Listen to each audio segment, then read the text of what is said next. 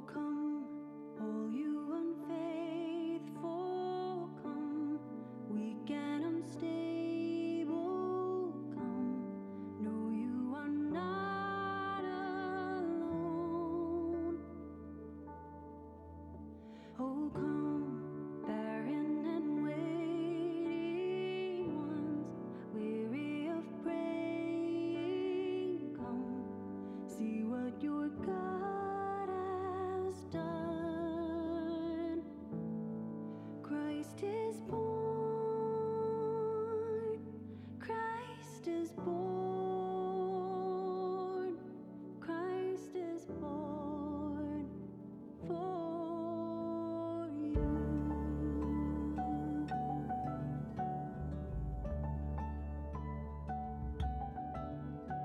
Oh, come, bitter and broken, come, with fears unspoken, come, taste of His perfect love. Oh, come, guilty and hiding ones, there is no need to run. See what your God has done. Christ is born, Christ is born,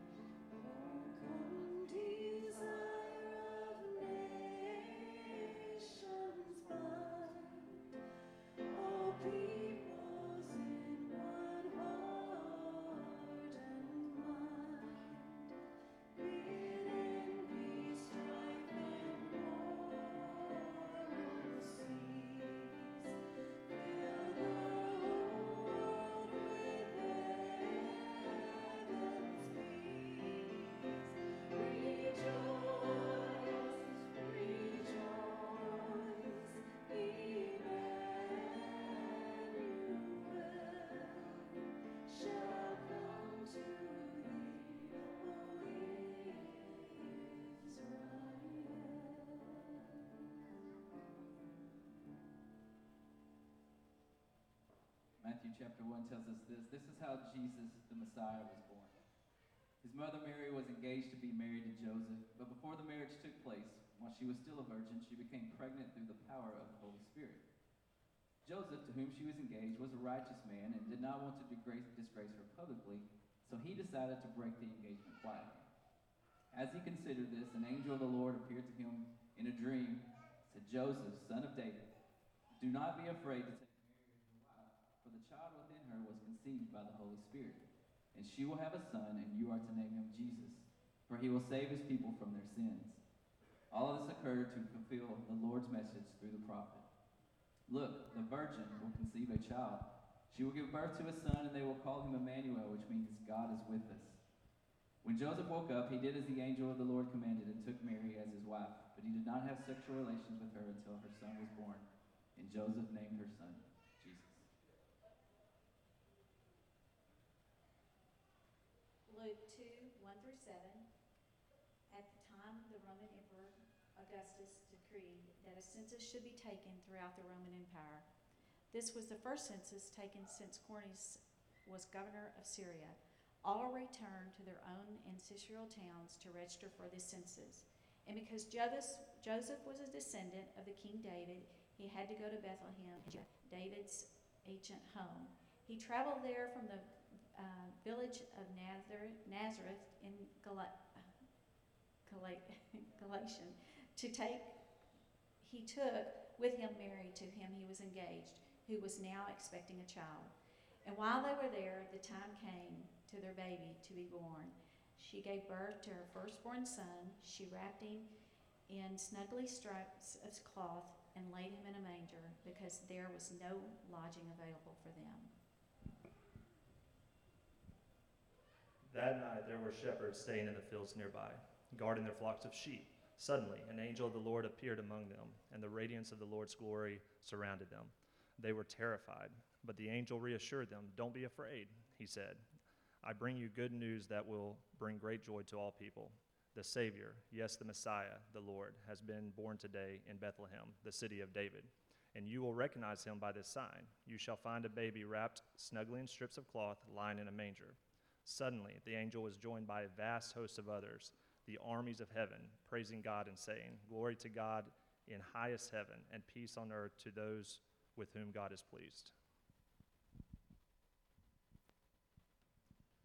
When the angels had returned to heaven, the shepherds said to each other, "Let's go to Bethlehem. Let's see this thing that has happened, which the Lord has told us about." They hurried to the village and found Mary and Joseph, and there was the baby lying in a manger. After seeing him, the shepherds told everyone what had happened and what the angel had said to them about this child. All who heard the shepherd's story were astonished, but Mary kept all these things in her heart and thought about them often. The shepherds went back to their flocks, glorifying and praising God for all they had heard and seen. It was just as the angel had told them.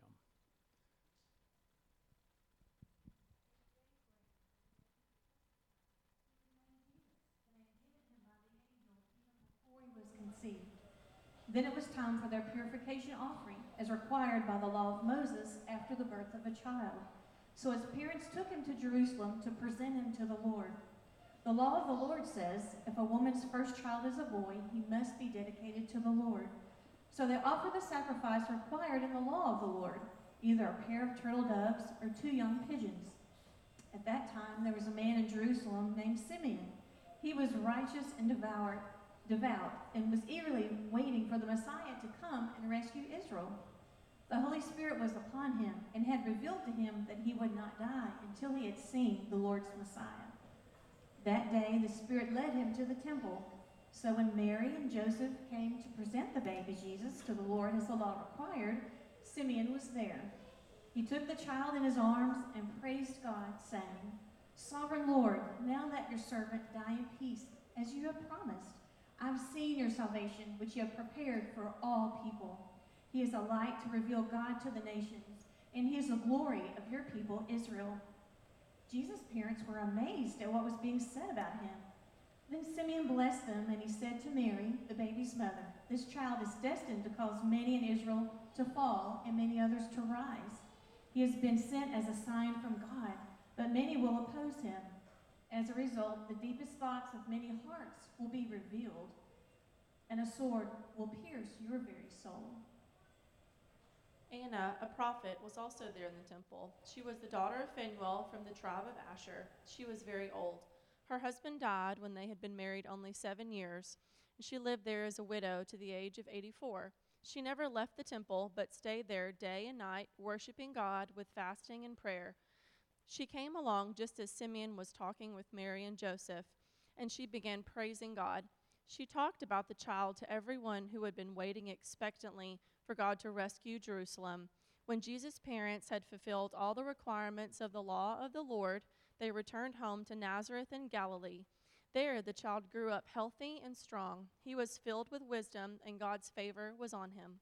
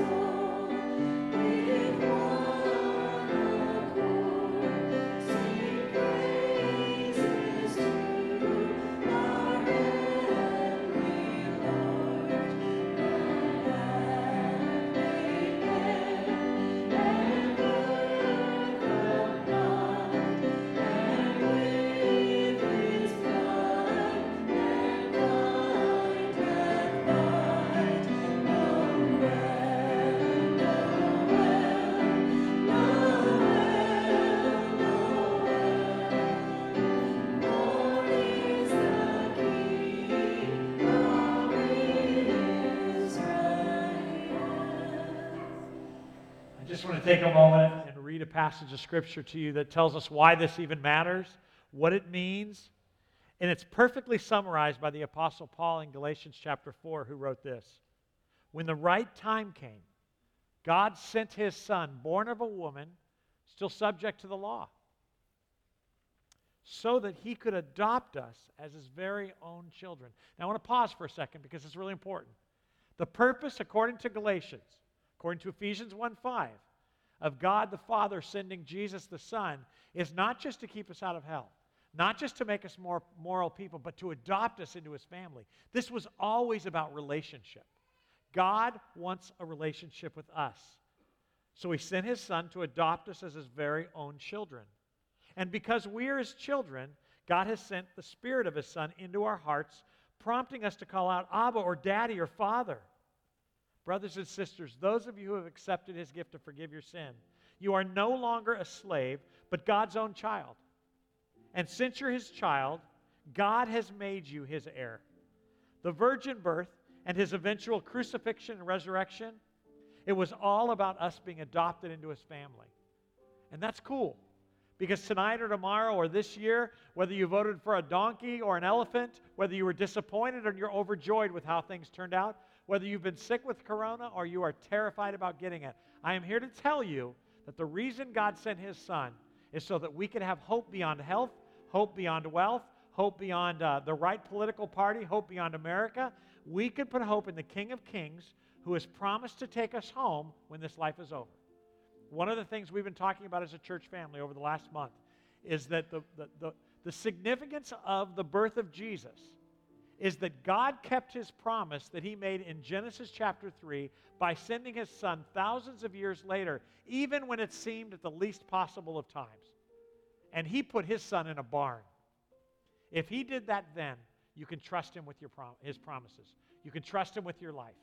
You may not trust politics. You may not trust churches. You may not trust your pastors, but you can trust God. Put your hope in God. Let's sing again, Amazing Grace. Amazing grace, how sweet the sound that saved a wretch like me. I once was lost, but now am found. Was blind, but now I see. 'Twas grace that taught my heart to fear, and grace my fears relieved. How precious did that grace appear, the hour I first believed. Through many dangers, toils, and snares, I have already gone. 'Tis grace hath brought me safe thus far, and grace will lead me home. For those of you who don't know, this is the pastoral staff of our church and our wives, and one of us is missing, Alicia's husband. We had somebody who was going to run our streaming, but that fell through because of COVID. Oh, I hate COVID. So Jeff isn't able to be up here. He's in the back room, probably where he should be, hidden, stored away, locked up. But we want you to stand with us. Let's end our evening, and yes, at home, we expect you to stand, and we're watching you. We're going to end our service with Silent Night. Look, no matter what you think of church, no matter what you think of Christians, salvation is available through a relationship with Jesus the Christ, who was sent by the Father so that you could be his adopted children. Ask the person you came with if you want more information on that. Silent Holy night, all is calm, all is bright, round yon virgin mother and child. Holy infant, so tender and mild, sleep in heavenly peace. Sleep in heavenly peace. Silent night, holy night, shepherds quail at the sight. Glory stream from heaven afar. Let me all sing hallelujah. Christ the Savior is born. Christ the Savior is born. Silent night, holy night, Son of God, love's pure light, radiant beams from thy holy face, with the dawn of redeeming grace. Jesus, born at thy birth. Jesus, born at thy birth. Merry Christmas, everybody. Merry Christmas and Happy New Year. Oh, by the way, we're still having church on Sunday. So